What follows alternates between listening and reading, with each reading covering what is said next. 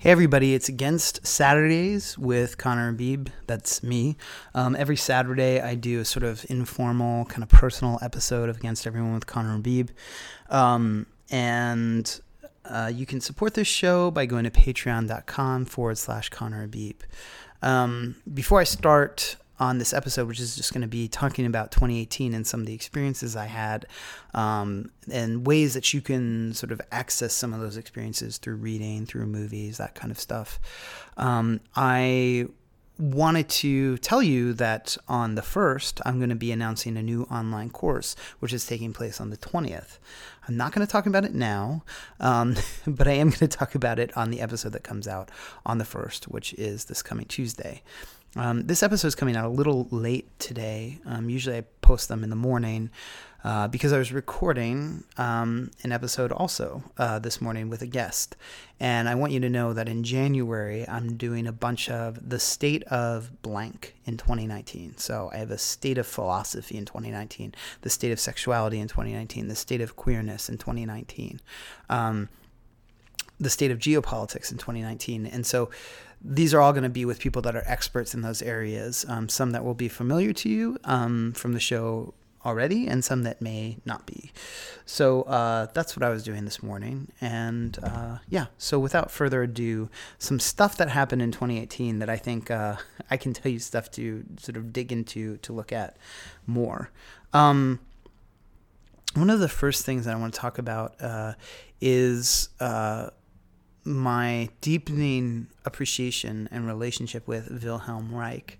Wilhelm Reich is a psychoanalyst and a student of Freud's, and he's he is sort of known by occultists because Robert Anton Wilson brought him to prominence. He's also known by leftists because he did a lot of work with Marxists and labor stuff in his life.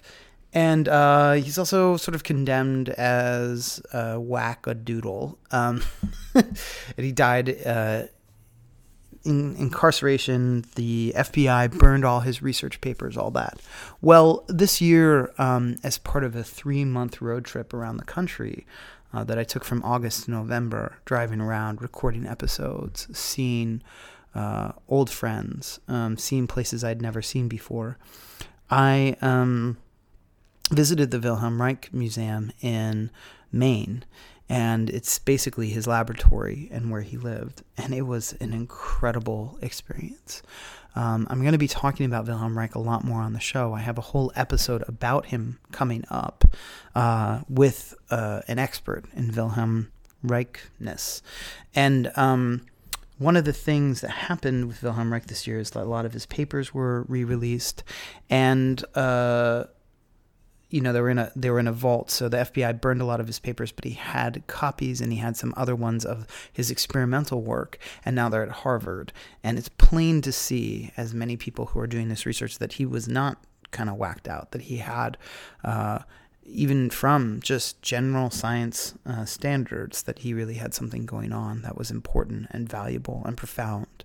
So I would encourage everybody to sort of reinvest a little bit of time reading Wilhelm Reich, reading about him. The latest book, I think, to hit the scene, which is really incredible, is called Wilhelm Reich Biologist by James Strick. There's also, I think there have been some books on him lately, Adventures in the Orgasmatron, but I think that's I don't know that book, I haven't read it, but I've heard that it's a bit dismissive of his work. And it happened, I think, pre-archives opening up. Why he's become so important to me again is I've been trying to work on this line between making sure we keep sex in the conversation of our politics. And really, he's one of the few people that just did that again and again and again without without fail. And he also he also found his way into things that we would think of as a cult now, and ufology and all that. So he's a really inspirational figure for me. And having gone to the museum and gotten a tour, I'm very excited to say that he is worth a real deep look right now. I talk about that more in a podcast, not my own, that's coming out in the first week or so, that I think a lot of you will be excited to hear, because I've been on the podcast before, and it's one of my favorite ones to do. So that's number one. The second thing is I reread The Most Dangerous Book by Kevin Birmingham. The Most Dangerous Book is about the publication of Ulysses by James Joyce. I encourage everybody to read this amazing book. This is one of the best books I've ever read, and it doesn't matter if you've read Ulysses or even if you like James Joyce, or say you read Portrait of the Artist and you weren't into it or whatever. This book is incredible. It's about a sort of network of anarchists, of feminists, of literary legends in the battle against obscenity laws, in the battle against censorship, of a great work that is undeniably great. And people love to dunk on Ulysses all the time, and I will just say, if you're not you're not smart enough to not like Ulysses, read it until you like it, and then once you like it, if you want to decide that you don't like it, then I'll believe you.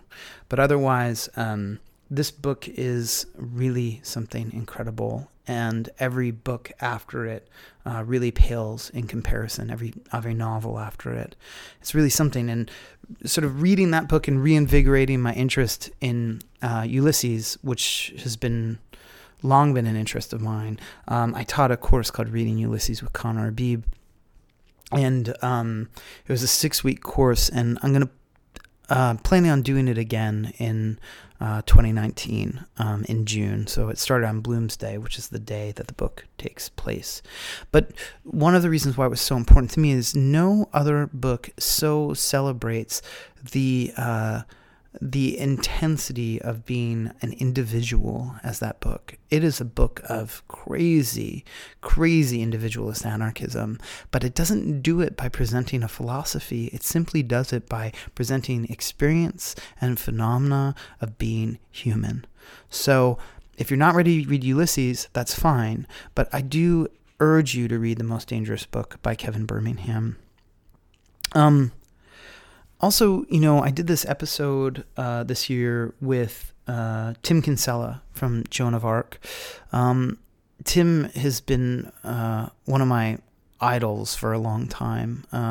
His sort of steadfastness in creating experimental music, and that's been condemned by reviewers and hated for being so pretentious. Tim has been doing this for decades now. So I encourage you to check out that episode, but I want to say he has a song with one of his many bands. So he's, in Cap and Jazz, and he was in Make Believe and Joan of Arc, and he was also in a band called Owls. And Owls have a song called Everyone Is My Friend. And Everyone Is My Friend is a really important song to me in 2018 because the lyrics are, I know what I have to do and do it. I know what I have to do and do it, but I don't know what it is until it's done. So I took that lesson to heart this year. Having so many intense spiritual experiences this year, some of which would sound crazy to you. So they sound crazy to me. And so I, out of sort of compassion for you and myself, I'm not going to try to communicate those experiences now in a contextless short episode of my show, but also to honor the experiences themselves and think about them in an intimate way. I'm not going to go into them, but I was keyed into this principle of the clarity of the urge, the clarity of desire and drive. I know what I have to do, but I don't know what it is until it's done. Sometimes even then you don't know, but you get kind of a good feel for it. And so that song was my anthem for this year, even though I only really started re-listening to it, but I listened to it many times as soon as I knew that I was going to have Tim on the show. And, I hope that you listen to that show, even if you don't really know his music or you don't know him, because a lot of it is about the occult and longing and how we make art and all that. And it's a really important episode to me. I also read a book called Angels in My Hair by Lorna Byrne. So, I discovered Lorna Byrne a long time ago without knowing it. I was in England, and I saw this panel TV show, and it was all sort of normies, normal people, and then this woman talking about angels, and I thought, what is she doing? But she sounded so sweet and caring, and I thought, as I often do, I'm like, is this person just this sort of hoaxer? Like, what's going on? But she seemed really sort of genuine. Then I couldn't ever find her name again. I lost track of her. There's so many angel people. I couldn't just easily look her up when all I had was like angel woman. She reappeared in a book by Mark Booth called The Sacred History. In fact, he refers to her as one of the sources for the wisdom in that book, which is a book about the world according to mystics and occultists. He also wrote a book called The Secret History of the World as Laid Down by the Secret Societies, which is incredible. But there, this woman's name appeared, and I just sort of, Lorna Byrne, that's her. So I read Angels in My Hair, and it's one of those really fascinating books where it's so simple, it's so good-natured and caring, and if you read it and don't know a lot about the occult, or a lot about, spiritual hierarchy, you read it and you think, this is bullshit. Or similarly, you might read it and think, oh my gosh, this is it. Everything about it is amazing, but not really connect to the truth of it. Just sort of in this new age way, just accept it full. And if you know a little bit about the occult, you'd still reject it.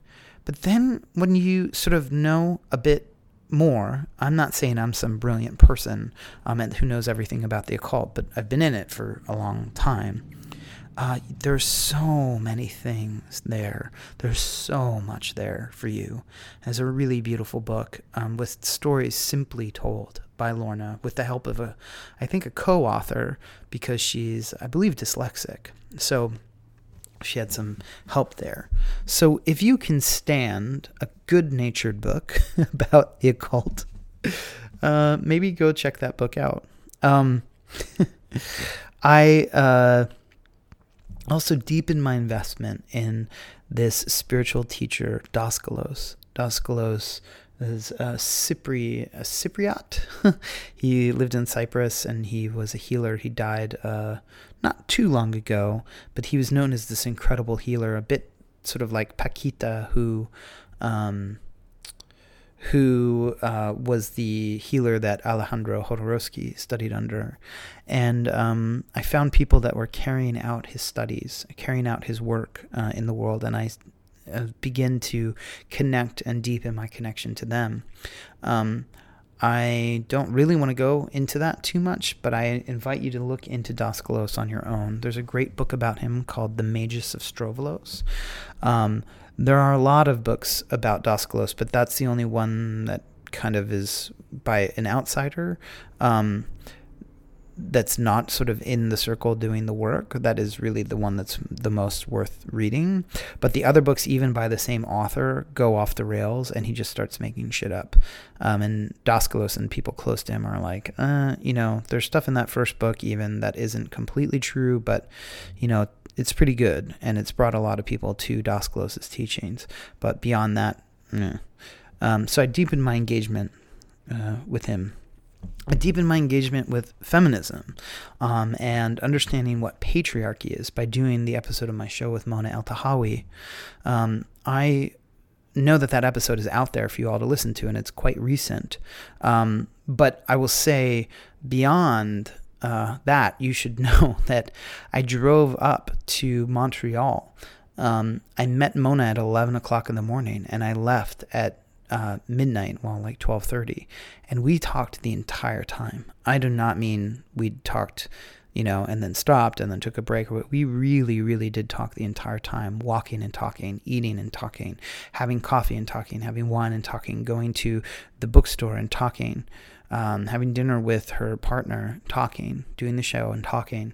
And we really just went in and out of every possible gendered, sexual issue that I could possibly think of. It was really an intense gift, and I'm so happy to have experienced that time with Mona. And we remain really good friends, in touch with each other, but we don't live in the same place. So if you haven't listened to that episode yet, listen to it. I am so proud of it. So proud to be able to share that conversation with myself and another Arab as well. That means something. I did another episode with Lexi Alexander, which is also, I'm so excited to have done that, and with Rabi Alameddine, the author. So I'm very happy to have other Arabs on the show because, I'm representing, but I'm not representative. And I saw a lot of great movies this year that I want you to see. Hereditary obviously has real occult value, and I think that that's worth checking out. Just see it on your own, and you can appreciate it. But also movies that I really loved. So I am just going to tell you movies I loved: A Star Is Born, Annihilation, Leave No Trace, First Reform, Suspiria. And the movies that didn't come out this year that I loved: I Saw the Devil. I watched Society, which is from the 80s, I think, which is a bizarre horror movie. I watched Backcountry, a horror movie about people camping, and Kes, a movie about a boy who kind of adopts a wounded kestrel. Oof, that is an intense movie. It's beautiful. I will also say that, I did this road trip for 3 months, and I want to talk more about that in a future episode, but I want to just say I had a lot of rest area encounters. So people think that those are a thing of the past, but they're not. It was really incredible, actually. That kind of stuff has so much value to me, and I wrote an essay a long time ago called Rest Stop Confidential or Rest Area Confidential. I forgot the exact title, but it was on Salon.com, one of the earlier essays that I wrote. And you can sort of look into those experiences there. Anything else I want to tell you about? Let's see. Aquaman and Call Me By Your Name are tied for worst films I've ever seen. Certainly worst movies I saw this year. They're really bottom of the barrel. Sorry, folks. If you like them, I don't know what you're thinking. I think that's all I'm going to say right now. These kinds of things, they get so listy. This is the best of this. This is the best of that. These are just experiences I had this year that I liked, that were profound and important to me. And there's so many more that I could tell you about, of course. Oh, I got a poem published called Animal Door. And it was published as part of a coffee. There's like a coffee distribution service that puts a poem in each bag of coffee, and my poem was selected as the poem, called Animal Door, and I did a Patreon post on it. But it was nice to get published as a poet. I write poems and I write stories all the time, but I haven't published any. I've only published nonfiction, so it was really awesome too. So much more to talk about. Spiritual experiences, so deep and intense. But that podcast that I mentioned before that I talk about Wilhelm Reich on, I also talk about the spiritual experiences to some extent. So that's coming out soon, and I think I don't want to ruin it for you, if that is any indication to what it is. All right. Again, please support the Patreon. Check the episode next Tuesday and the Patreon. Tuesday, patreon.com/Connor Beebe for information on my upcoming online course, the first of 2019. I'm really, really excited to offer it to you, and it has 2 very special guests on board. Okay. Thanks for listening, and I'll see you on Tuesday.